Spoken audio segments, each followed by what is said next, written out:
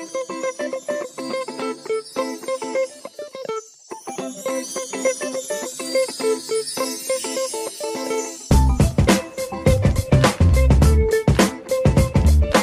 Venters, welcome back to another episode of the Just Checking In podcast. I'm your host Freddie Cocker, and this podcast is brought to you by Vent, a place where everyone, but especially men and boys, can open up about their mental health issues, break down stigmas and start conversations. Each episode I check in with a special guest. We have a natter and a chat about all things mental health, as well as anything and everything else they are passionate about. If it helps that person with their mental health, we discuss it. My special guest for today's episode will be covering an issue I've wanted to cover in the men's mental health space for a very long time, but it is one that is so stigmatised that naturally very few men have wanted to talk about it openly for very understandable reasons. Chris McHugh is a broadcast journalist and currently works for BBC Oxford. I came across Chris through friend of the pod McGraveling, who sent me a piece he had done around miscarriage and baby loss with charity Winter's Wish FC, a bereavement football team for men affected by baby, child or pregnancy loss based in Didcot. The team promotes therapy through sport and have been nominated for a BBC Radio Oxford Make a Difference award. In the piece, Chris speaks to a number of the men, as well as sharing his own story of miscarriage and baby loss. And in this episode, we discuss his journalism journey, social media, and a deep dive into the piece and all of the issues around miscarriage and baby loss for men. We then explore his own experience, the grief he went through, and how it differed hugely from his wife's processing of the event. We talk about the pressure men feel to emotionally support and protect their female partners after events like this, but also then don't know where to find support themselves, and the guilt some men feel when they do want some time and space to grieve away from supporting their partners. We finish by discussing the tools that people need to support the men and women in their lives, especially men who are going through miscarriage and baby loss, and how we improve the conversation going forward. So this is how my conversation with Chris McHugh went. Chris, welcome to the Just Checking In pod. Thank you so much for letting me check in with you. After previous guest and friend of the pod, Matt Graveling, sent you the piece we're going to talk about later on in this podcast, I was very keen to have you on. So thank you for being here and being brave enough to share all of those issues we're going to discuss. First of all, how are you on this Sunday morning? Really good, actually. Yeah, a lot better than I was yesterday. That can be a topic for later on in the chat. Like yesterday was a classic example of maybe how not to look after your mental health in a little bit of way. But I'm much better. I'm much more energetic today. Maybe that's a wink, nudge to the sesh. Yeah, it couldn't have been more perfectly timed, to be honest. But yeah, no, I'm really good. Thank you. Excellent, mate. I want this conversation to really help my male listeners directly, but also maybe my female listeners too, who might need some tools to help the men in their lives with the issues we'll discuss. So without further delay, are you ready to start the show? Absolutely. We're going to start your podcast by talking about your wider journalism journey, mate. So firstly, tell me about how and why you got inspired to get into it, where your love for writing or storytelling or presenting and everything in between came from, and the journey to where you are today. You know, the very first time it started was at school, really. And even before then, I think my mum and dad were always having a newspaper in every single day. And the main reason the journalism session started was that I was obsessed with football. So I would just read Guardian football every single day. I would read every single piece. I'd read every single match report. I got really interested in how match reports worked. I loved the idea of going to a football game, sitting there and getting a free ticket and basically just writing about football all day. Didn't even seem like it would be a job. It seemed like something that anyone would want to do. And then that just kind of developed into school. My strengths were much more towards English, history, languages, absolutely awful at maths and sciences. So that kind of meant that I wanted to head in that direction. Always enjoyed stories, always decent at writing stories at school. And then that meant that at uni, I wanted to go and do politics, not because I wanted to be a journalist, but because I wasn't able to study that at school. My school had much more sort of traditional subjects, and I wanted to be a little bit more aware of what was going on and add in some history in terms of what I was studying. And I knew that if I did politics, that would be a good start to get into journalism later, if that's what I wanted to get into more specifically. And then I actually was going to study a written journalism course at Nottingham Trent University, a newspaper journalism course. But there was an issue with one of the tutors who was unwell, so they offered me the opportunity to do a different one. They offered me radio journalism. I was always a big radio fan and a big music fan, so I thought, okay, that's a nice combination of the two. So that's why I studied radio journalism at Nottingham Trent University. That was 2007. Absolutely loved it. Taught you all sorts of skills, really helped your confidence in terms of not being able to be disgusted when you hear your own voice on air. Oh, I've been there. Yeah, that took a while to get through, but brilliant course. You've got BBC Radio Nottingham there, which I was able to do a placement in. We'll talk a little bit about that in a second. But that's kind of where the whole thing started. So I think initially in my life, I always thought I'd do written journalism. But because of that quirk of fate at that point, I ended up moving into radio. And obviously that's where I am now, with a great big huge gap in between. Yeah, loving it. Absolutely love being a broadcast journalist. It's the best job I've ever had. Well, let's talk about that placement then, because the first one you did was with your local BBC station, BBC Radio Nottingham. However, it wasn't all roses, was it?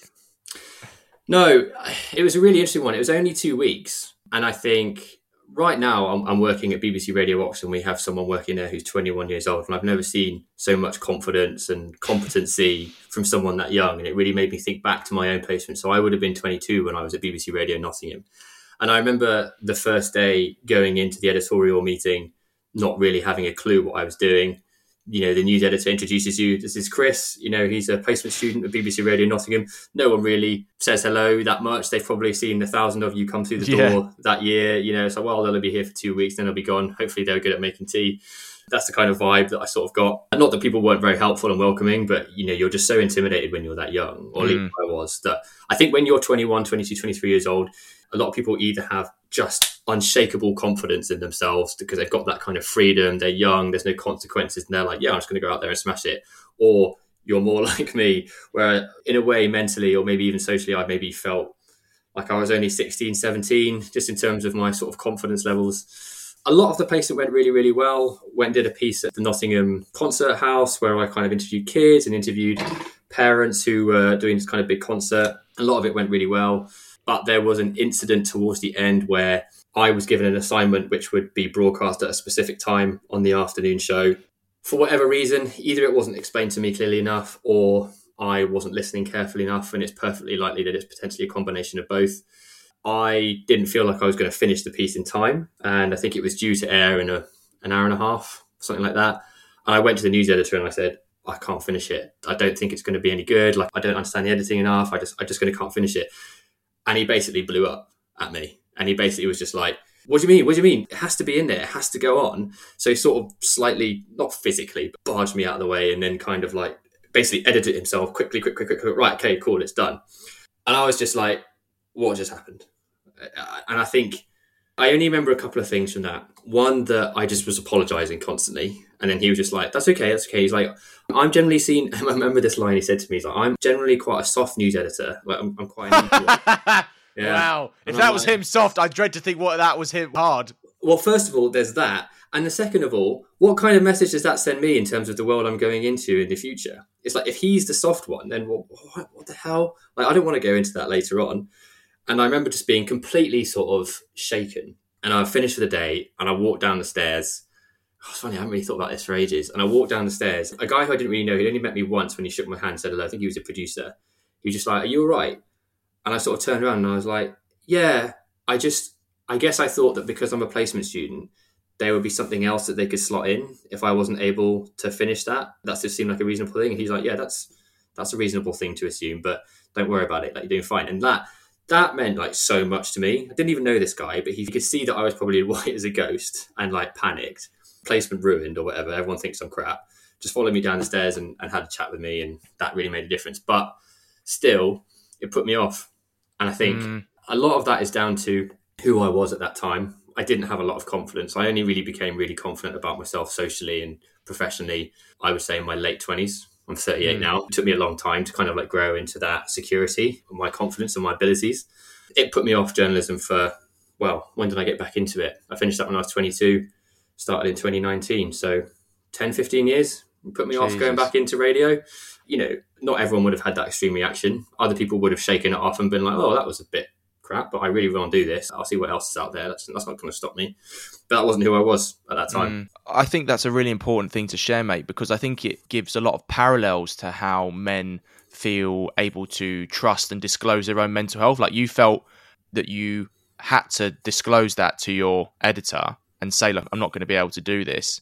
And then because of that negative reaction, you were put off the entire industry for 10 years. And I think this can happen a lot with men who disclose their mental health. If they get a negative reaction, they might get put off for 10 years for disclosing again, or they might never disclose again. Do you see those parallels too when it comes to that? I didn't see it then. I don't think I saw it as a mental health thing on that occasion. I saw it as like a basic It's vulnerability though. Yeah, it was. I was willing. I wasn't going to be like, put my head down and be like, oh shit, I'm just going to make it. Because you could have. You could have just been like, I'm not going to tell anyone. I'm just going to try and do it. And if I don't get it done, I'll just run away. But I think, you have different, it's almost like a fight or flight. I guess that would have been the fight style reaction, whereas mine was flight, as in just sort of saying like, well, the day I was basically saying, I'm really sorry.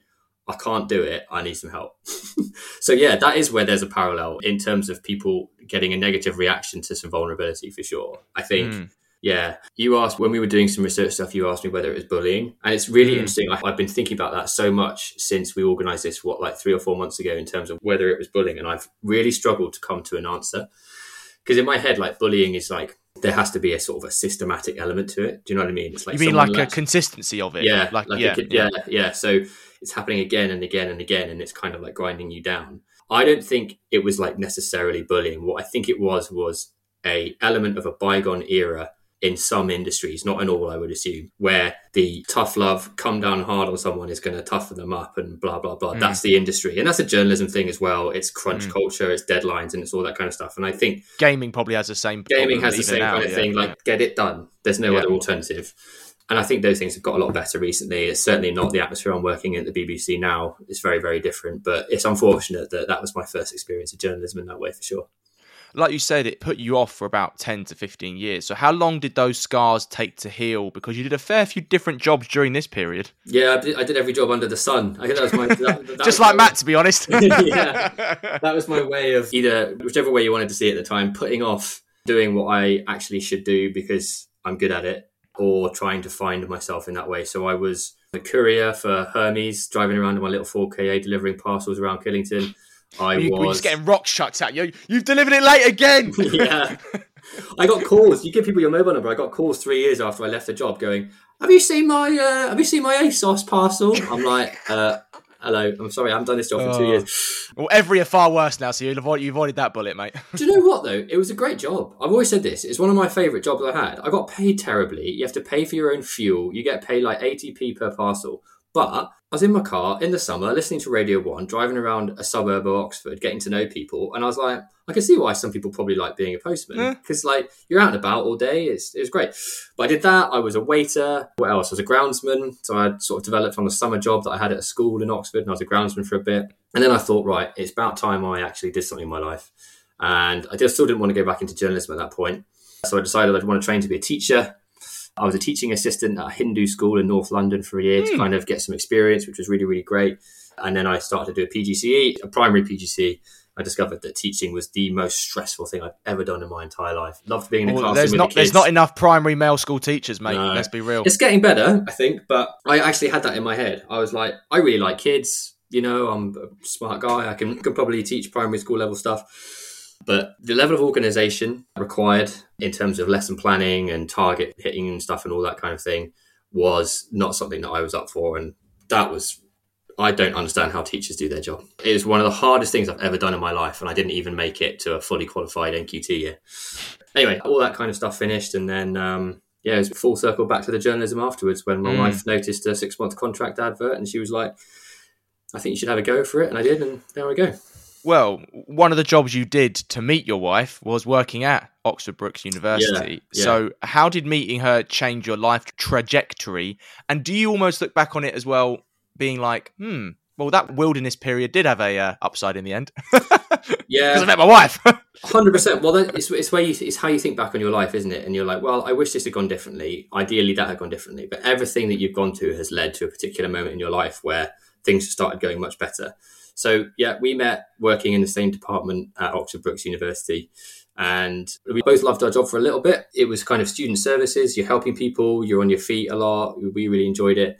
But then we didn't, because it becomes quite repetitive. I think university administration jobs can become quite repetitive if it's not what you want to do properly, or you don't want to rise up higher and higher as a manager, which we didn't really have any interest in doing in that industry.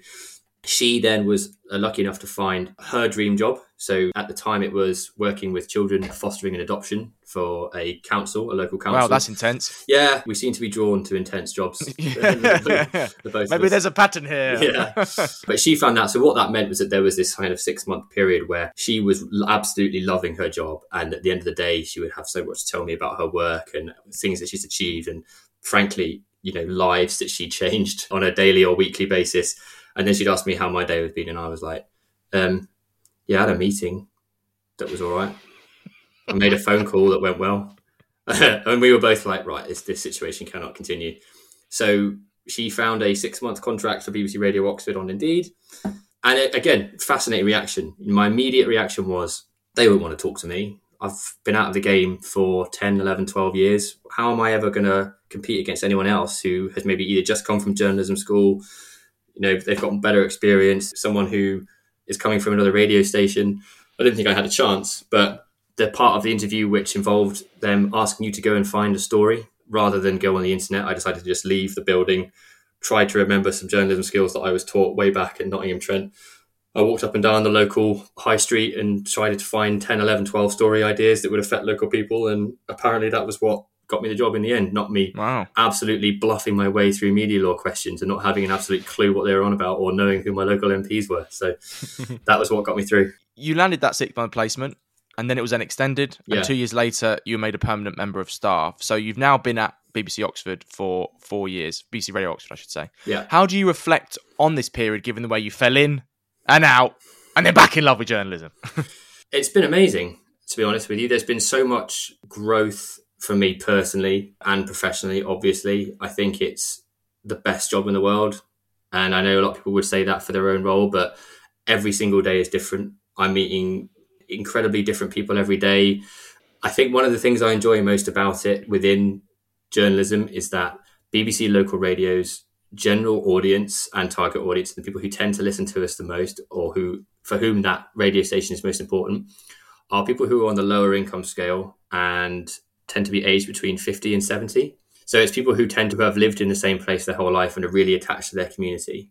And I think one of my favourite things about the job is getting to know those people, getting to know our listeners, getting to know the people whose lives we try and help and we try and make a difference to them a little bit. It's public service journalism at its most pure, in a way, I would say. We do things like we host cost of living clinics in different towns around the county where we'll bring together loads of different organisations, set up a great big banner, tell people that it's happening, bring people in, just trying to help them out a little bit. And I think that level of journalism is not something I ever thought it would be my cup of tea. I always thought I want to be a football journalist or something like that. But I'll give you an example. On Thursday, I did a story on the radio and it went online, which was about a housing block, a council-run housing block in Oxford, where their purpose-built magnetic door, which only gives access to the residents, have been broken in by drug dealers and drug users, and the corridors of their apartment blocks were being used basically for drug taking and vandalism and people sleeping in there. There are people who have lived there for 57 years. One old lady's lived there for 57 years, scared to go out. And within a day of us broadcasting that story, the council had employed security guards to stand at the front door until a purpose-built door was made so these residents would be safe. Amazing. It was a great example of how local journalism is crucial, particularly to those communities, and holding people to account. And I think it's beautifully timed in terms of me talking to you today, that I think that is probably, in terms of its instant impact on the community of Oxfordshire or that particular community in Oxford, that's probably one of the best things I've done in terms of actually how journalism makes a difference to people's lives. So I think to be there now, compared to everything I've just told you before, I feel very lucky to be part of it, to be honest. Well, you spoke there about making a difference. Let's talk about the reason I came across you now, Chris, which is your story on BBC Radio Oxford that you did about miscarriage, baby loss, and how one charity called Winter's Wish, who won the BBC Radio Oxford's Make a Difference Award, is helping tackle this issue in Didcot. Set the scene for me first, and how are men and their mental health affected? I first came across this charity 2 years ago when I was simply on Twitter looking for stories about Didcot and looking for stories about other towns. I literally searched Didcot into Twitter and it came up with an advert for this charity who are organising a football game. So as you said, Winter's Wish is a charity that was organised by a chap in Didcot purely for men who had experienced either miscarriage or baby loss. And at the time, I didn't have any experience of that. And I didn't end up being able to do a story with them. I think we got distracted by some other stuff and it just never worked out. Fast forward a couple of years, that's something that my wife and I went through. So we experienced an early miscarriage about 7 weeks. And it was quite the journey for us as a couple, her as an individual and me as an individual. And we are now pregnant, and we are lucky enough that we're expecting our first baby in January. Congratulations. Thank you. But what that meant was I was not really willing to explore the topic personally or even do work on it before we knew that we were able to make that next step. Yes. Yeah. Yeah. And I think, we were very, very, very private about it to start off with, because that's how you have to protect yourself in those situations. Mm-hmm. I think, again, this is when we can move on to the topic about how I learned the extent to which miscarriage is just really not discussed. It's one of those taboos, I think, where it is worsened by how, and we justifiably do this as a society, but we celebrate all things babies. We love babies and we love children and we love pregnancy, and people get very, very excited about it, as they should do. It's spectacular. But I think what that does is make, if it goes wrong, the pain is just immeasurable, isn't it? And people don't know how to stare at the pain, do they, really? No, and I think if you are involuntarily childless, whether that is permanently or temporarily. I've interviewed people about it, mate. It's horrific. Yeah, it's horrific. It is one of the hardest things we've ever been through as a couple. It's certainly one of the hardest things I've ever been through. But as we realised that our journey was changing and we were onto a good thing, I realised that maybe this was a good time to kind of explore my experience of the miscarriage. And then I realised that for the first time, I would be able to do a piece for BBC Radio Oxford, highlighting some incredible work that people were doing whilst being able to bring in my own experience into it, which from a journalism point of view makes a really, really powerful story. Obviously, it really engages people who are listening, because the person who they're listening to has got a personal stake in what they're being told. So I made contact with Gary. Gary is the guy that created it, Gary Andrews. He experienced a miscarriage and then a stillbirth when they were based in Nottingham.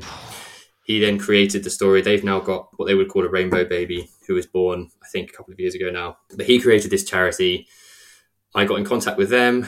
The incredible timing was that, as you say, they'd been nominated for a BBC Make a Difference award in the community category. And so it was an opportunity for me to profile that charity and bring in my personal experience. So I went and recorded with them playing football in Harwell. Then we went for a drink with everybody who was playing. Very intense pub where you'd go after a football match or whatever. But they were very kind and allowed me to put my microphones on and share some incredibly personal stuff with me. And I was able to put a piece together, a much longer piece than I've ever done before, 7 or 8 minits of. It's one of those things where it's 8 minutes long, but listening to it felt much shorter just because you're kind of hooked on these people's stories.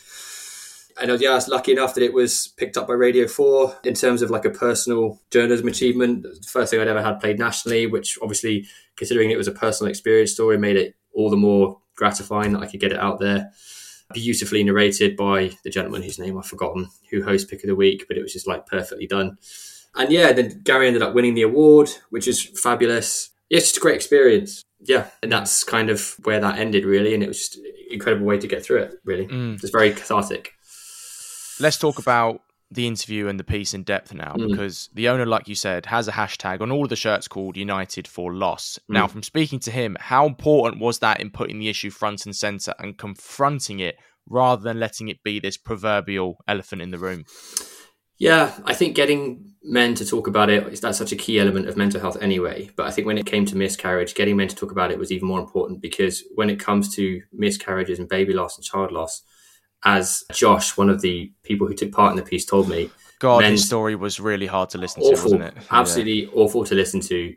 But the point that he made was that men's primary instinct is to protect, provide, support, give help. And in the case of... For some reason, that's controversial to say now, but that's literally true. I think it's an instinct. It's a base instinct. Yes, but also, it's evolutionary. And it's the most important thing in miscarriage and grief, because, again, his point was, the woman is going through this hormonal torment and physical She torment. Carried it. It's going to affect her more physically and mentally, arguably, yeah. And we are there to support. But, as he said, word for word, we can't do anything. We are helpless. That's worse for us, isn't it? If you've got skills and the tap breaks or the fridge breaks, you can fix that. But you can't fix something like that. You can't make it better. All you can do is just be there for that person, which is one of the hardest things you can do. And at the same time, you are having to figure out a way to look after your own mental health at the same time. And I think those combination of factors means that when it comes to miscarriage, grief, baby loss in that sense, it's even harder for men to find a space to talk about it. And that's why Gary's charity and Gary's football team has been such an incredible piece of work for everybody who's been through it, whether it's someone like me who has gone through one early miscarriage, whether it's whether it was Josh who had been through 7 and 1 ectopic pregnancy, which is unimaginable, frankly. It had, that was kind of the importance of the team. And that's why them winning that BBC Radio Oxford Award was so well deserved, basically. I thought the conversation between Gary and the barman was really touching in how he reacted to Gary telling him about the charity, as well as his admission that he was lucky to have 2 children. And now I was really glad that you captured that. Sometimes people think that the stigma men face in 2023 is from judgment from other men, like they may have done 10, 15 years ago, however long it was. However, providing that other person is emotionally intelligent enough, these conversations prove that men don't have to fear that perceived judgment anymore. And I think what it showed was, you're right, what that barman's reaction showed is that empathy and love and understanding is already there. It just needs the platform. In this case, it needed someone like Gary to create the charity and put it out there as an issue and put it out there as something that people really, really struggle to deal with. I really like the point that you've made, because I think that chat between the barman and Gary wasn't actually included on the Radio 4 bit because it didn't have space. And my conversation with Josh, when he talked about his experience, was, and arguably that was the most powerful aspect in terms of the drama that he had been through. I like the fact that you picked up on that. I think that conversation was, and you heard the barman go, oh yeah, I know people have been through that, because so many people have been through that. And I think there's an extremely high percentage of people that go through a miscarriage at whatever stage. And I think the fact that those guys were able to gather around what was otherwise like a pretty tough pub and just chat around things that they've all been through. It was incredible to listen to. And it was a real privilege to record it, actually, and manage to get it out there. As well as that, Gary speaks not just about the loss of the child or the baby, but the loss of the future plans he's made with his partner. How does that form an additional layer to the grief? I think from the moment you realise, or the moment you find out that you're pregnant, you start making plans. You start thinking about everything from what kind of parents you're going to be, what the child's going to look like. Are they going to have a good relationship with their grandparents? Are they going to like football? Are you going to take them to a gig? Are you going to put them in the back of a rucksack and take them up a mountain and all that kind of stuff? The latter being what we will do as soon as we're able to. I think it's the secondary loss. It's the loss of plans for the future and a loss of what you had imagined your life to be at that point. And I think it's something that I never really understood until we went through it. And this is how I dealt with it immediately. And I dealt with it in this way as well, because you're trying to make it better for your partner. But I dealt with it in a very kind of, I basically said all the wrong things. You basically go, at least it shows that we can get pregnant. At least you're trying to take positives out of it, aren't you? You're trying to, That's not the move. No. Like, one thing I would say, one thing I've learned from this whole experience, and that I've learned from learning other stuff about mental health, is that if someone goes through something and they're talking to you, never start any sentence with "at least," because you're not giving room to the issue in that moment. You're not acknowledging this is shit, this is what's happened, and it just needs to be acknowledged that moment. Yeah, you're deflecting rather than validating. Yeah, and as I discussed with Josh on the piece, it's an honourable instinct. It's well-meaning. It's well-meaning and it's well-intentioned to try and make that person feel better, but that's not what they need at that moment. All they need is someone to look at them and go, that's awful. This is shit. I'm really sorry. But we're going to get through it. Yeah. I'm really sorry that you went through that. That is just shockingly bad. And I think I also have, for whatever reason, I don't know whether it's something from my past, I've always had a mental resistance to processing grief. So when someone either close to me or not that close to me has died, I really struggle to feel any emotion about it. I don't know what that is. Part of my brain just goes, well, they're gone. What am I going to do about it? Nothing. So I may as well move on. And I don't know where that comes from, but it led to a real gap between my wife and I, who is much more geared towards processing things as they come and really analysing and deep diving into how she feels in order to then come out the other side of it. So there's nothing left behind. And I think that's an incredible way of dealing with stuff. It's not the way that my brain works. So part of that mental health struggle with me after the miscarriage was being connected with my partner and trying to find a way to get through it together and not miss each other too much and give each other that space and time to process it in their own way, which I think is one of the hardest things that you can do in a relationship. We spoke earlier about Josh, and his story is just so heartbreaking for so many reasons. He was trying to conceive for 8 years, and him and his partner went through 7 miscarriages. And after one of them, he was playing football with Winter's Wish 3 hours later. Now, discarding your journalism hat for a second here, did you see that as positive escapism for him, or were you a little bit concerned about that jump from immense grief to football with no time to process it? I certainly wouldn't like to put myself in the shoes of somebody who's been through that 7 times, but all I can imagine was that it's the only thing that he could think of to do. Sure, I've just got to go and play football. That's it. I've got to go and play football. I can't hack it. And I don't know what that conversation between the news of the final miscarriage, the 7th miscarriage for him, and him leaving the house to go and play football. I don't know what those moments would have been like between him and his partner. But, he said that when he got there, everyone just gave him a look and he thought, they know what I've been through. And no one had to ask him questions. He didn't have to tell anyone. He just wanted to play football. Yeah, that repetitive disclosure as well is so long, isn't it? Yeah. And it's football, I think, is guys sitting around playing football. It's primal in that it takes boys, as it was, back when we were kids, it takes boys primarily back to what they remember to be the most easygoing, fun, consequence-free thing in their life, which is just having a kick about and playing football. You don't have to think about anything else. All you got to think about is whether you can put it past the keeper. That's it. You have to think about what you're going through in the rest of your life. It's like the most magnified version of why anyone just plays sport on a Friday night after work or their Wednesday night 5-a-side. It's an escape. It's something different. But I think for Josh, it was, I haven't asked him this particularly, but specifically rather, but I think for Josh, it was, I have to go and play football. How could you process anything after the 7th time?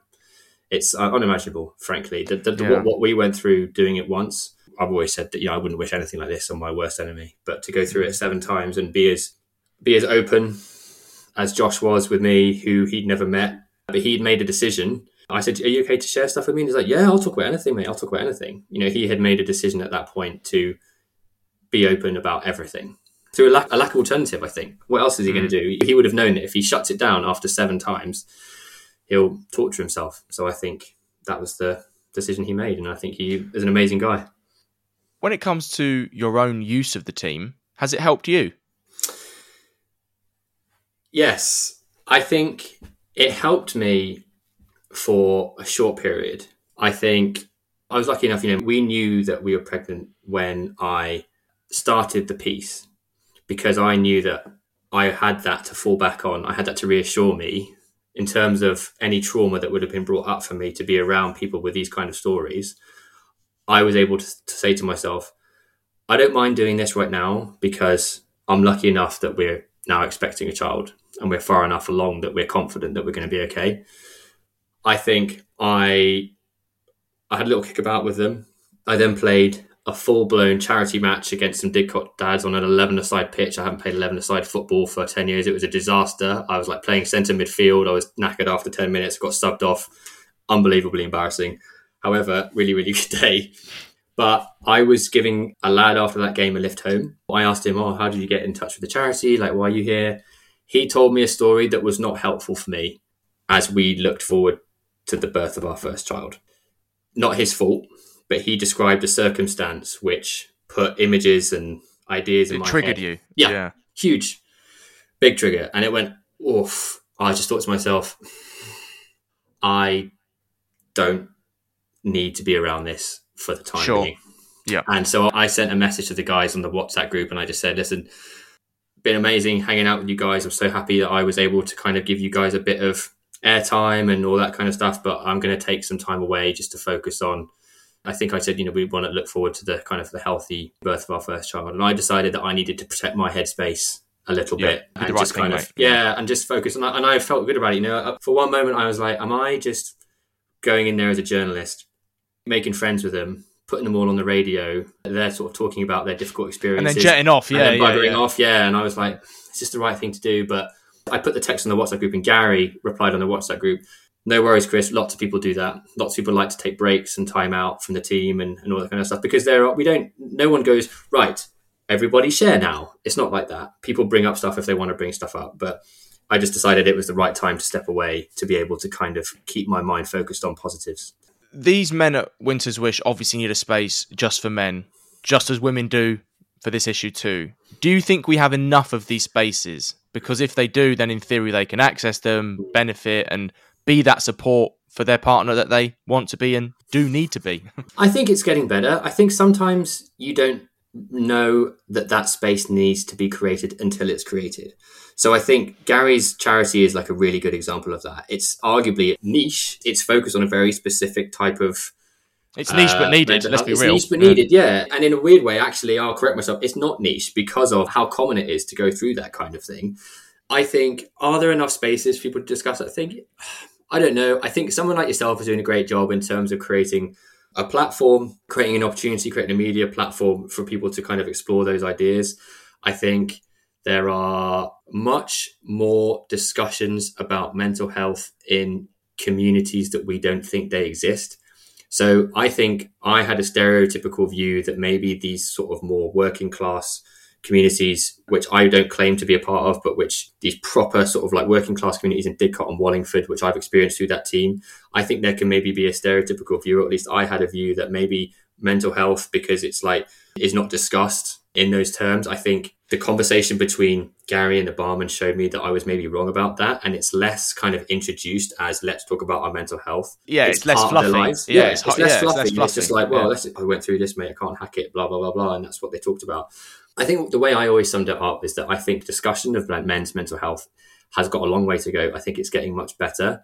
But I think charities like Gary's, his creation is definitely giving me more confidence that those are on the up, as it were, than it is being discussed. I think the mental health conversation has come on leaps and bounds in the past 5, 10, maybe 15 years. And I think other things are now following that with more specific experiences like miscarriages and grief. But I wouldn't like to say yes or no about whether I think there are enough spaces. But I'll answer it and say for you, there's not. But yeah, I felt like that's where you were going on that one. Yeah.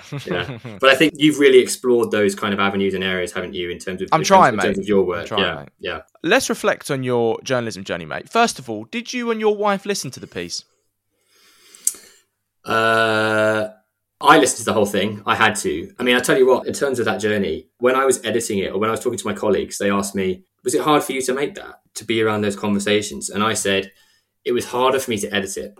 Because when I was... Always is, mate, isn't it? It's always harder to edit, yeah. But I think in my case, when I was making the piece, there was a combination of me actually finding talking about it with other blokes who've been through it quite cathartic in terms of the pure purpose of that charity. Also, I had my journalism head on in that I want to create a good piece for the radio. I want to do my job well. And I think that carried me through that conversation. I didn't find it too difficult having that discussion. And also I was really lifted by how honest other people were being with me. I think when I was editing the piece and I had to listen to those stories over and over again and perfect it and tinker it and that process that you're familiar with, that I didn't enjoy. I didn't enjoy editing it. I think I was really pleased with the final piece, and I played it to one of my editors and expecting them to say, cut it down by 3 minutes. And they were like, it's perfect as it is, leave it. And, I was really thrilled that was their thoughts on it.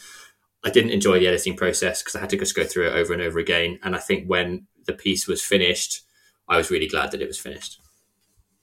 Yeah, I think for the same reason that I decided to leave the team, at least temporarily, I am kind of taking a step back. And I think if someone came up to me and said, in fact, one of our presenters said, would you be up for you could do a follow-up with them and maybe get in touch with David Beckham because he can do really good stuff with charities. And he probably would, he lives locally and he sometimes chooses charities really, really well. He's from my end. Now he's living in Oxfordshire. God, yeah. He's a Leytonstone boy. I thought he was Chingford. Isn't he a Chingford? Leytonstone Leyton. But okay. His gaff was in Chingford. He can often choose really good charities to get behind, ones that you wouldn't normally expect. But I remember thinking and saying, no, I need to stop. Anyone else is free to kind of take the project on. But that was actually the first time in my sort of journalism career that I was like, I need to not do that anymore. I feel like it's been a fascinating chapter, a real personal highlight. And I really feel like I was thrilled that it gave Gary's charity the recognition that it deserved. But at that point, I really needed to step away.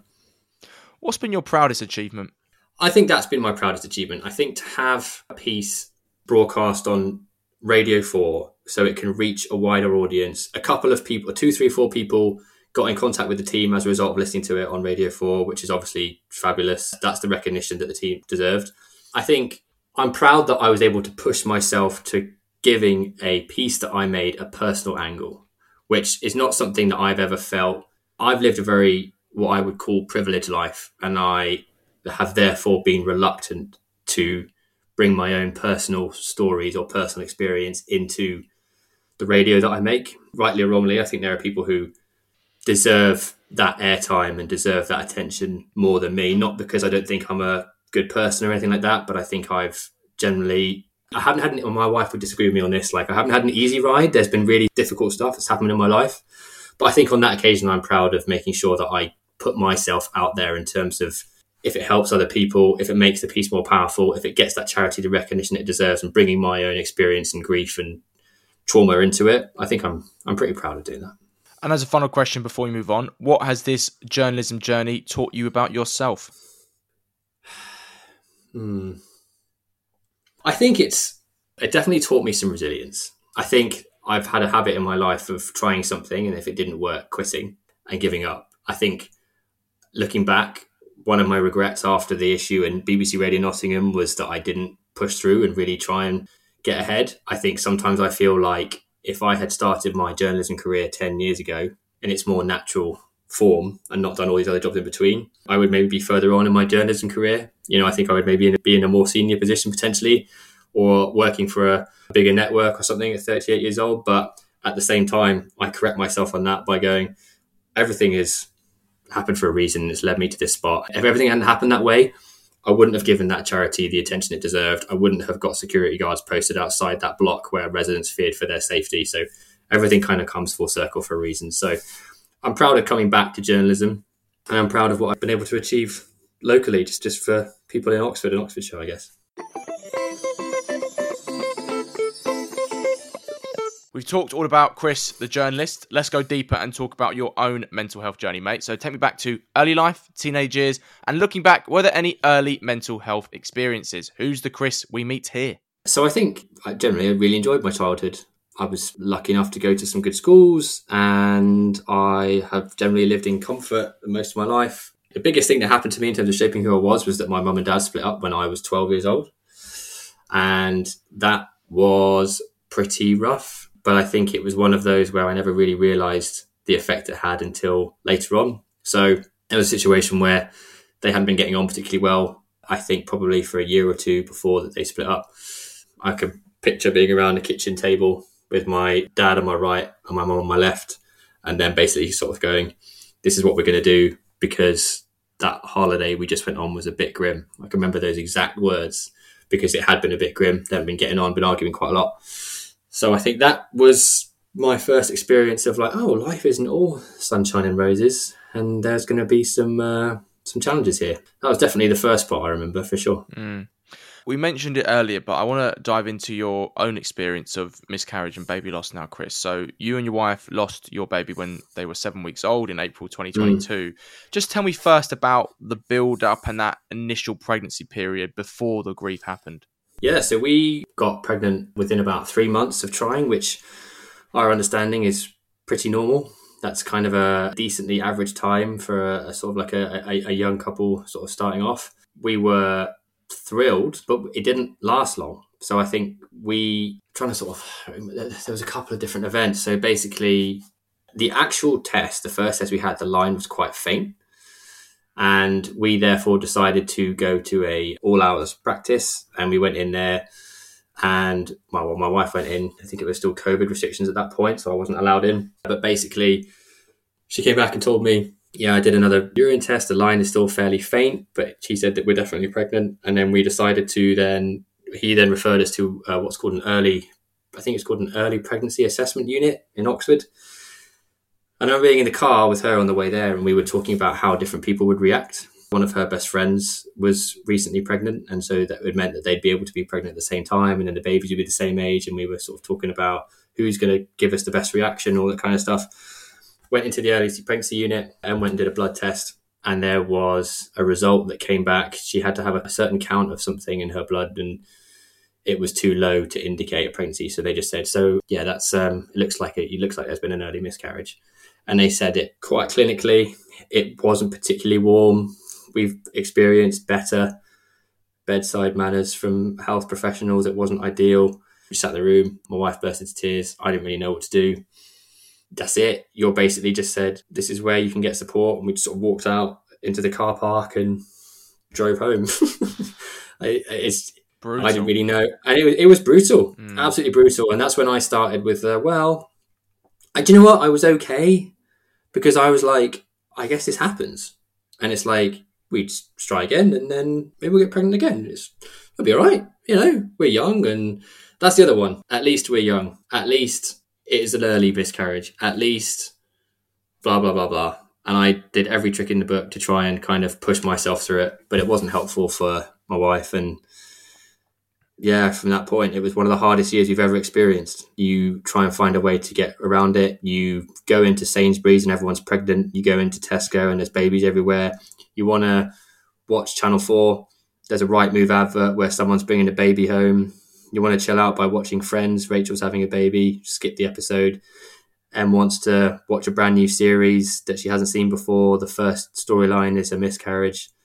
It's everywhere. And that was kind of what our year was about, really, or up to, 10, 11 months of that year, was just trying to avoid triggers all over the place. So, yeah, that was that, really. Well, the difficult part is that those triggers aren't going to go away anytime soon. And you're probably going to have to either learn to manage the triggers or overcome them, because if you're avoiding all of those, then you're not going to live a fairly normal life, because it's not just popular culture. It's, you can walk outside and see a pregnant woman and then you can feel triggered. It's like, well, are you going to become an agoraphobe? It's a tough one. Well, the reality is that has changed since I imagine it would. Yeah. So now there are certain things that we will still not watch. So Sure. We won't watch One Born Every Minute. Yeah, well, I would assume that. And we won't watch. So what will happen now, we will put certain protections in. So I'm okay with them, but what will happen is, so for example, classic example, said, I think I want to watch the new series of Virgin River or something like that, one of those Netflix dramas. And she was like, can you just check the plot lines? And I can figure out a way to check it. It's like a family drama, perfectly possible that kind of storyline can come up. I check the plot lines. Yes, turns out that there's a miscarriage theme in the plot, and I let her know, right, that series is off the table. So we've built in certain protections to protect our own mental health and our own journey in this, to make sure that we're as positive and as safe as possible. But fortunately now we're so far into this that those triggers of kids in the supermarket and pregnancy adverts and stuff are no longer a factor for us at this point, which is frankly a massive relief, because I think the worst part of it was simply not being able to escape it. And I think, again, like we discussed before, as the guy, I'm like, there's nothing I can do. I can't tell her to sit in the house and not put the telly on and not go out. We can't do that. So I'm very grateful that we're beyond that point now. You spoke earlier in the pod about having this block on processing grief or processing really deep emotions. Can you just unpack that for me? Does it originate from the divorce maybe, or is it something else entirely? Do you know what? I have never sat down professionally with anybody and analysed it, so I could not tell you where that comes from. I can recount experiences. My, I don't know what the technical term is, but my elder half-sister, her mother, when she passed away, my mum and her had a very close relationship, almost like sisters. And she was unwell with cancer. And she phoned me up and sort of gave me the news. And she was a great person. I really liked her. She's died. And I was like, okay, I've just felt nothing. And I don't know what it is. I don't know whether there's never truly been someone really, really close to me that's passed away. I love my grandparents, but I was 16 when my grandfather passed away, and we had a more formal relationship. We weren't like really sort of cuddly a relationship. So I don't know what it is. My wife and I have had conversations about why that might be, whether it was just never discussed in my family, whether everyone just does the stoic English kind of, well, let's just carry on type situation. And maybe that's it. I think my dad has always had a complicated relationship with his parents. He wasn't particularly upset when they died, and if he was, he didn't show it. I think mum, when her parents died, she was really close to them, but when they passed away, she was really upset, but I didn't know what to do about it. So I don't know. I wish I had an answer for you in terms of where my grief block comes from. But I'm more aware of it now, which means that I have been able to better look after other people who go through it more than I do. So when my wife's grandmother passed away, she was devastated. They had a really close relationship, and I was better at understanding that and being there for her in that, even if it wasn't something that I would say really devastated me in the same way. Just coming back to the miscarriage, we were speaking off air about popular culture examples of miscarriage portrayed, and you spoke there about kind of avoiding these ones in TV shows. And the most prominent one I could think of was an episode of Only Fools and Horses in 1996, which I believe was aired at Christmas at the time, where Rodney's girlfriend Cassandra has a miscarriage. And I remember in the episode, Del Boy gives Rodney some really strong advice in how to support her before he goes into the hospital room. And the most emotional line I found is when Cassandra says to him, "I'm sorry." How did you as a husband stop your wife from feeling any form of guilt or shame for that happening, which is completely out of her control and not her fault? I wasn't able to stop that. I think you listen to how she feels. You cannot stop her from feeling like she's failed. I couldn't stop her from feeling like she'd failed. I could listen and I could tell her it's not her fault, because it's not. I knew that for a fact. I know that miscarriages aren't their fault, but the truth is I can't put myself in that position of knowing what it feels like to lose a child inside yourself. And I think the Miscarriage Association and other people who have been through it would tell you that feeling that you failed as a mother, as a human, as someone who's capable of carrying a child is a very, very normal reaction to a miscarriage. All I could do was just tell her it's not her fault, and that's it. That's all you can do. And even if even thinking to someone like Josh, if there's something inbuilt into his wife's physiology, which means her body is struggling for whatever reason to carry a pregnancy to term, I can't imagine how much she feels that emotion, or she felt a similar emotion to Em after having to go through it 7 times. But the reality, it's not anybody's fault.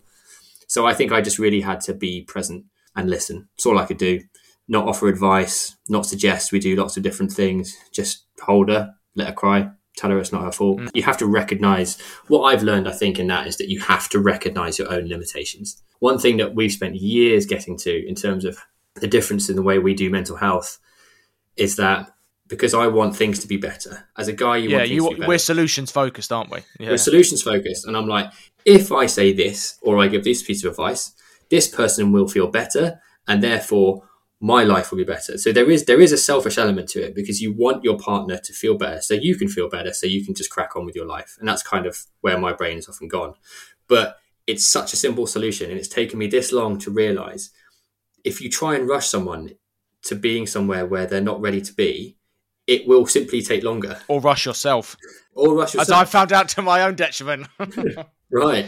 When it's like, but if you just simply acknowledge and meet them where they are, and you meet yourself where you are, and you go, this is awful, I have to just sit back and process this, you will more likely get to where you want to be faster. After the miscarriage and before you became pregnant again, you said that you were doing fairly okay until a moment where you said your belief to just get on with it and try getting pregnant again began to falter. Why did that happen? Because it took time. It took longer to get pregnant the second time than it did the first time. And what I have learned, or what my understanding is, that when a woman goes through a miscarriage, there are a lot of hormonal, what's the word I'm looking for? Changes or adjustments? There's a lot of adjustments. There's a lot of recovery time, and it varies from person to person. And for example, things like periods are really irregular, or they can be late, and all of a sudden they can be early. And so obviously that has a knock-on effect on ovulation periods. And when your understanding of someone being able to get pregnant or not changes, so you therefore can't keep track. Sometimes that's a good thing, because the more you keep track of it, the less fun it is. It's not exactly, if you're trying to do things on a schedule, it's not in any way fun. It's not in any way relaxing. Thursday at 5 p.m. Yeah. If you're trying to get pregnant and you haven't had a miscarriage, that can begin to be an issue, because it's like, well, this isn't spontaneous, and it's mechanical. Not full of romance and love. Yeah. And I think after the miscarriage, it took a long time. And then obviously in your mind, you're thinking, well, if we do get pregnant, how long is it going to last? And I think your mind instinctively, through being bitten, goes further ahead. And so you have to work really, really hard at going, is this working? No, stop. Let's just watch Amazon. Let's just watch telly or something like that. And I think what helped us is that we had to have conversations about, okay, we had to set timing markers for ourselves. So we had to look further into the future and go, all right, if we get to November and nothing's happening, then we need to stop, and we need to think about taking a break. We need to think about how would we feel about adopting? Because your mind has to go there if you... Or IVF or something like that, yeah. Or IVF. Or I think we said to ourselves, by December, we need to know what we're doing. We need to make a choice. Well, that's good though, mate, because some people just delay it or put it off, and because the pain is too great, you know what I mean? So it's good that you did that. I'm very blessed and very lucky that my wife's understanding of her own mental health and what works for her is very, very good. And I've learned a lot from her in terms of being able to set boundaries, being able to set timing markers in order to protect yourself. That's how we managed that. And, fortunately, we realised we were pregnant 6 months before we set our deadline, as it were. So I think being able to do that probably, you never know about these things, but maybe it felt like it really relaxed us and probably helped us in the long run. There's a widespread superstition, mate, where prospective parents don't share pregnancy news until about 3 months, I think is the marker by and 12 large. weeks, yeah. And now, given you lost your baby at 7 weeks, did that lack of posting about it and therefore lack of social media onslaught at least give you privacy to grieve? Yeah, definitely. We were a great example of why not to say anything until that point. We did tell some people very, very close to us because at the time it was... because of the journey that I mentioned, it was not necessary. It was looking a bit shaky in terms of different tests that we'd had. So we did speak to some people and just ask them to keep us in our thoughts and will it along for us. But they were only maybe 1 or 2 people extremely close to us. And so, we're very pleased that we didn't mention that news. And I think what it also meant is that you didn't have to get any texts that you didn't want, which may well have said something like, well, at least X.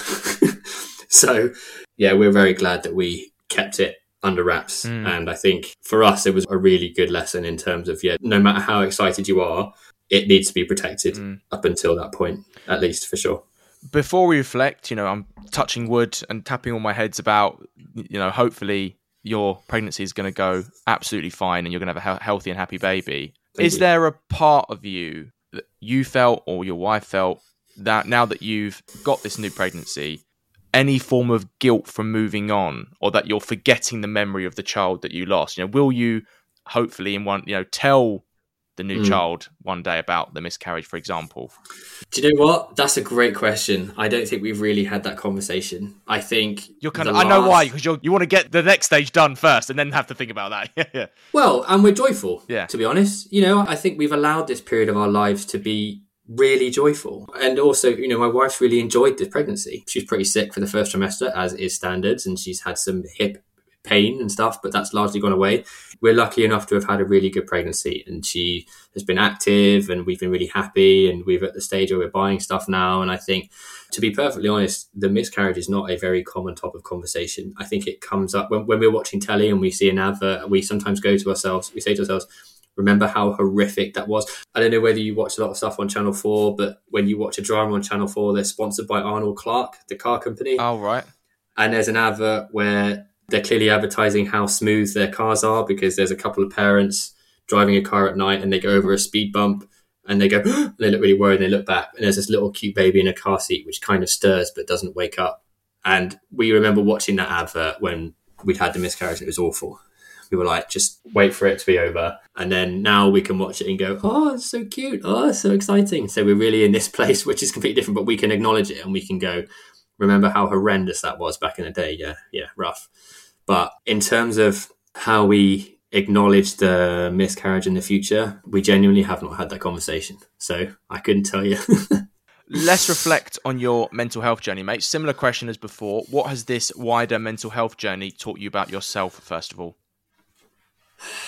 I think it's taught me certain things about myself in terms of how I'm similar or different from other people. I think, from a very basic point of view, it teaches me strengths or weaknesses I have and how I can learn from them. I think it's taught me that seeking help is one of the best things that you can ever do.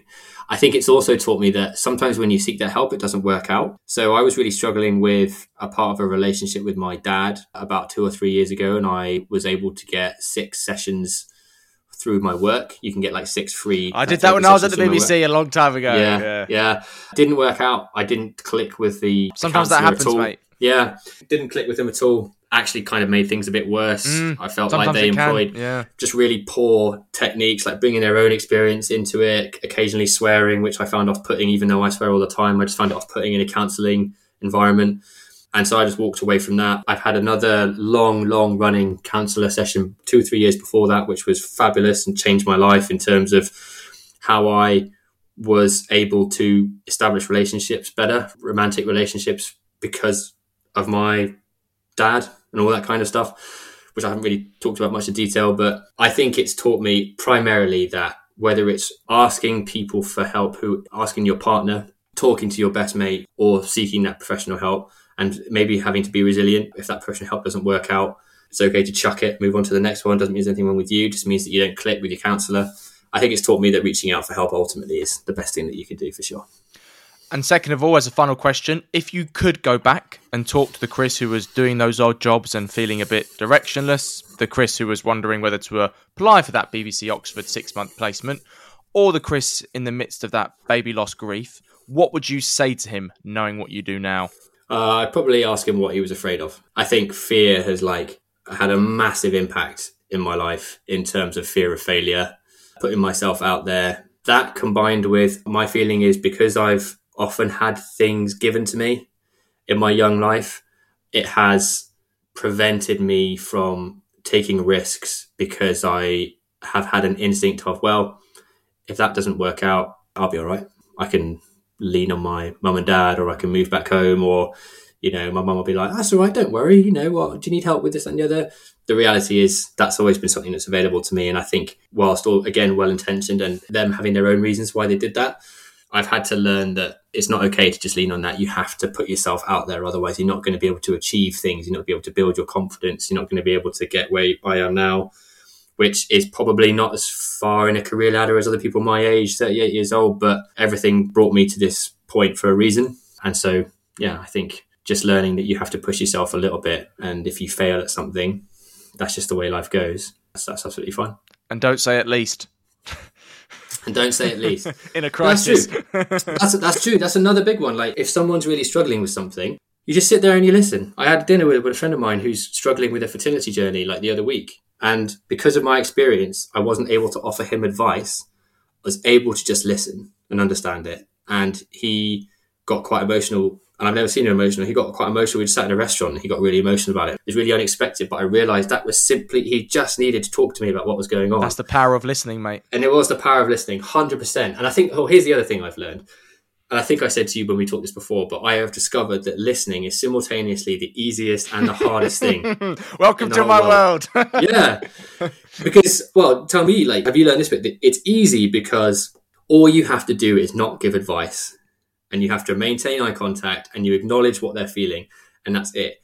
It's hard because sometimes you want to tell a story that you've experienced in order to make them feel better and to make them feel they're less alone. But your experience will probably have nothing to do with what they've gone through, even if you think it does. Or even if it does, it's not helpful at the time. It's not helpful because you don't insert your own experiences into that conversation. Because you're talking about yourself and this isn't about you in this moment, even if it's well-intentioned. So learning to listen is, I think, one of the best things anybody can learn, whether that's a man or a woman. It's just figure out how to listen. Don't offer advice. Don't talk about personal experience or something that your mate went through. Listen, acknowledge how crap it is. And if you're going to ask any questions, it's, what can I do to support you? Yeah. And that's it. And if you do offer advice, it's at the end when we're looking at solutions. And if they want that. Yeah. If they've asked for them. Yes, exactly. Correct. Our final topic of conversation, Chris, and it's one I try and have with all of my special guests if we have time. It is a general natter and quick fire chat about our mental health. So firstly, how is your mental health, mate? I'd say it's pretty good today. Today, generally, I'd say it's pretty good. I still got some things to learn. I think this week was a really good example of it. I had an insanely busy week, non-stop, running around, reporting, editing, and doing it again the next day with some quite tough stories. My mental health is better when I learn to switch off. I was basically banned from looking at my phone all day yesterday by my wife, and it's one of the best things that she ever does because I can't let go. So there was a story which I did on the radio, which I was expecting to go up online, and it hadn't gone up online, and I wanted to know why it hadn't gone up online, and I wanted to make sure all the text was correct. I wanted to make sure the photos were right. I wanted to check in with the people that I'd spoken to make sure that they'd had security employed outside their front door like they'd been promised by the council.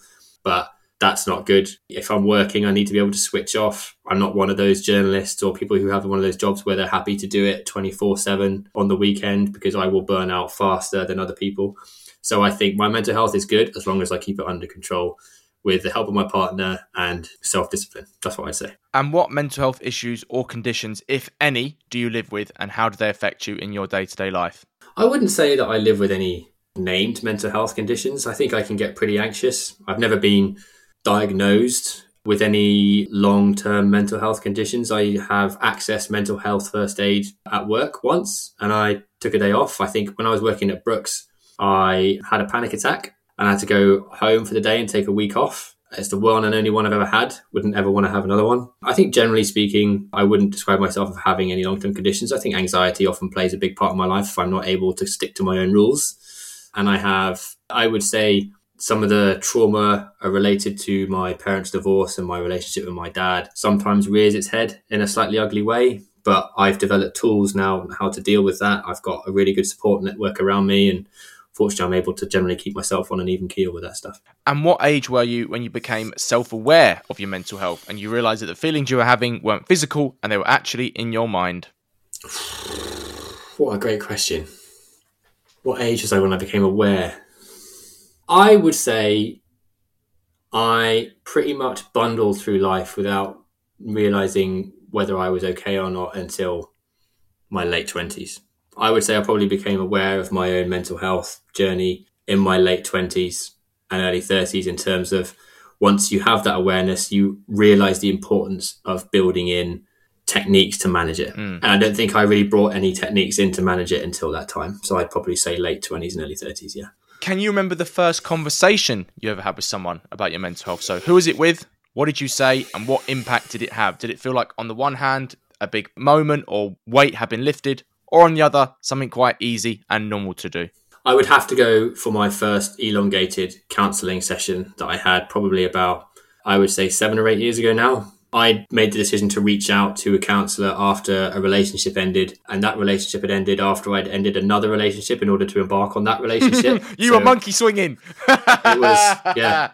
I was, and I needed to find out the reason why, because I realised at that point in my life, I was just sabotaging my own happiness, and I needed to hold on to a relationship, and I needed to figure out why I couldn't do that. So I decided to sit down with somebody and really, really go through it. I didn't cure it right away, but it changed my life. And it introduced me to how past things can influence your current circumstances without realising it. It makes you talk about stuff that you haven't talked about for years and years and years. That was the moment everything changed for me in terms of being aware of my own mental health, for sure. And what things do you find in life that trigger your mental health? So it could be things people say to you, a sound, a sensation, being in a particular social environment, or have you not figured all of them out yet? I'm very sensitive to noise, something that I've learned. So a big trigger for me can sometimes be loud arguing or loud voices, raised voices, like really sort of like or sort of fighting and intense aggression. Does that come back from the divorce? Yeah, your parents, yeah. There would be pretty shouty arguments, and there was nothing physical about them. There wasn't anything like that, but I think it brings. But I have a very, very specific memory of the biggest argument they ever had. It was upstairs. I was in the kitchen. I was about 7 years old, and someone stamped on the floor so loud that I heard trickles of plaster come off the walls, and my cat froze and looked up at the ceiling, as in like, what's going on? And that's your cat was rattled. It was. That's what I can remember. That's what I can picture. So ever since then, I've had like some noise sensitivities and stuff, but I've learned how to manage it. If there's, like if I'm in a town centre and I can see things are kicking off, back in the day, I might be like, oh, interesting, what's going on here? But now I'm like, no thanks, to take a wide berth. I'm not interested in any of that at all.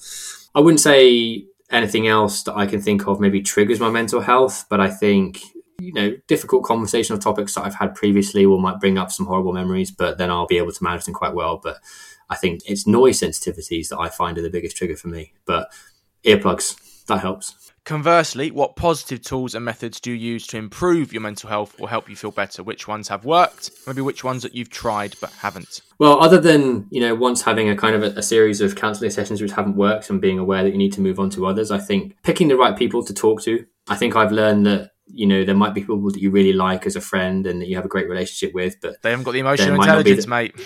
Well, yeah, and they might have emotional intelligence, but they don't have that emotional intelligence. Or they provide a different role. Yeah, they provide, 100%. I think one of my best mates, we go to the gym together constantly. I've known him since we were 13. We hang out, but I don't tend to talk a lot to him about the things that I'm struggling with because we have two very different life experiences and two very different ways of approaching things like that. He just kind of doesn't think about it and smashes his way through, and that's always worked for him. And that's never worked for me, and that's just fine. So we just tend to avoid that topic.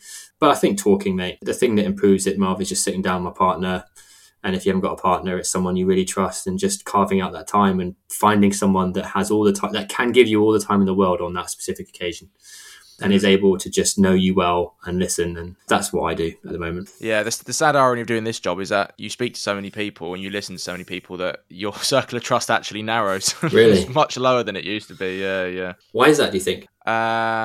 Because the issues that I've had to discuss are quite dark and not many people are able to deal with them, combined with the fact that I also feel a responsibility that because a lot of people rely on me, therefore maybe I don't let other people, or maybe I don't allow myself to be relied on or relied upon. So I think it's a combination of those two. But I'm trying to find ways to work that out. Yeah, you need someone to interview you on this stuff. People have, mate, many a time. I've done 4 interviews on this myself. Yeah. So my mate Lloyd interviewed me in episode 10. Which was literally a Lord of the Rings film. That was like 3 hours long. We had to split into part 1 and 2. And they interviewed me again about a year ago. And then I got interviewed another time by a mate who said he wanted to try and interview me after I'd interviewed him. So yeah, I've done 4 episodes where I've been interviewed myself on here. 3 ones about just my own journey. But yeah, it's something I'm trying to work out at the moment, I would say. It's a work in progress. Okay. Well, such is mental health, right? No, exactly. But it does make it difficult. It does make it difficult at times. What is the best book, or as I call it, mental health Bible you've read for your mental health, mate? Now, it can be self-help or mental health related. It doesn't exclusively have to be. And if you can't think of a book, a TV show, album, any piece of popular culture. I would say I have a book that I've ever read, like a self-help book, like you say. I think I have always gone to comforting TV shows that just make me feel better and always been back. For me, it's The West Wing. Oh, yeah? Yeah. So I used to just blitz my way through box sets of that at uni. And I now, in fact, funnily enough, one of my Christmas traditions, which my wife and I did the other day, was to watch the Christmas episode of The West Wing. There's something about The West Wing that I find very comforting. It's a simpler time in politics. It's a very simpler time. And just the rapid fire dialogue, it's kind of just sort of like listening to a dance to me. And I just find it really comforting, and the music's beautiful and the characters are great. And I know every line that's coming, which I find comforting. So yeah, I think if you have like a real go-to TV series that helps you, I've always found that really helps me. I just feel better after watching it because it just makes the world simple again. And it takes you back to a simpler time, I guess, in an area that I'm interested in, which is politics and journalism. But also it's the kind of art that I really like to consume, which is just really high quality TV series by someone who's probably the best writer of film or TV that I've ever sort of come across. So yeah, I retreat to The West Wing when it comes to consuming media for mental health.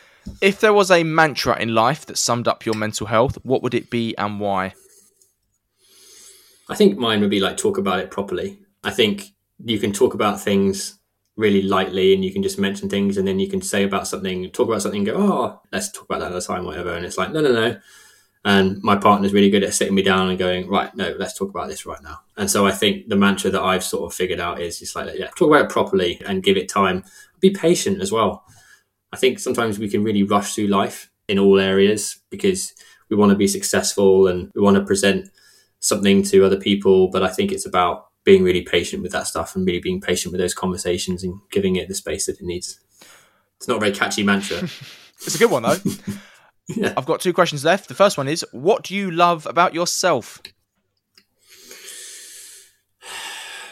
I think I love that I know that I'm a really trusted friend for other people. And I think, yes, that's selfless. And it's like, you know, what do you know about yourself? Well, I'm putting the focus on other people already. But I think that gives me a real boost to know that people can rely on me. And people come to you as well, yeah. Yeah, I think so. And even though I can be quite scatty and I can be quite forgetful and I don't reply to texts and I lose my keys 5 times in a day, I think I can be relied upon for that kind of thing. Get a keys bowl, mate. Get a keys bowl. Well, I get like 10 copies of every key and I put 1 in every room. The organised mind. And it hasn't fully worked, but it's like written by this neuropsychologist. Is it Daniel Levitin or Daniel Kahneman? Yes, Daniel Levitin. Yeah, I've got his other book, This Is Your Brain on Music, which I need to listen to. Yeah. I haven't made it through that one as much. Yeah, same guy. And he has some fabulous techniques, which is like, some of which are like, yeah, buy 5 pairs of glasses and put one in every room. It's like, all right, mate. But it works. It works. But what was the question? What do I love about myself? Yeah, being, just being relied upon and being loyal to people. I think that's a great trait you can 100%, mate. And as a final question, this is a very broad one. What more do you think we have to do to ensure men from all backgrounds, all walks of life feel comfortable and safe in opening up about their mental health issues or just their general mental health, if, most importantly, they want to do it? I think it's something we touched on earlier, which is the more we can do to create spaces for people to do that, the better. And I think that requires creativity in how to create those spaces. And it requires research because everybody is different, and it requires time because people might be struggling with their mental health for reasons that they don't even know. So the other thing I think we can do is working harder to make sure that proper professional mental health help can be free. I think if things could be funded better. One example I give is like talking spaces, which if it helps people, it's like a group scenario. Yes. Me personally, I can't imagine anything worse than meeting up with a group of people that I don't know and talking about my mental health. I used to think that, but recent events have made me re-question that, because I do need a space to talk to lads who have gone through the issues that I've gone through. Fair enough. I think from a personal thing, I think I'd find that hard, but having said that, I've just talked to you about sitting in a pub with 5 guys I didn't know and talking about mental health journeys through miscarriage and grief. So what do I know? I think I'd like to see, I think sometimes I see that, seriously high quality professional counselling is very, very expensive. And if there's a way that we could make that more accessible to people that don't have access to that kind of cash, then that would go a long way. Chris, it's been an absolute pleasure. Thank you so much for coming on the Just Checking In podcast and talking to me, mate. No problem. My pleasure, mate. Cheers. Well, that's all we've got time for on this episode of the Just Checking In pod. I want to say a massive, massive thank you to Chris for being my special guest and for letting me check in with him. I'll put links to where you can listen to his piece on Winter's Wish FC and follow him on social media in the show notes. I hope this episode has given all of you listeners an insight into the experience that men feel when they do go through miscarriage or baby loss, and I hope to cover this issue more in the future on the podcast. As always, thank you to all the venters who tuned in. Remember, if you've liked what you've heard, please do give this podcast a share on social media. Tell your friends or work colleagues about it. If you're feeling generous, write us a review and give us a 5-star rating on Apple Podcasts. If you like what we're doing and want to support us further, please go to our Patreon. That's www.patreon.com/VentHelpUK. Or you can make a one-off donation to our GoFundMe, or go to our link tree. That's linktr.ee/VentHelpUK. We hope to check in with you again very soon. And remember, guys, it is always okay to vent.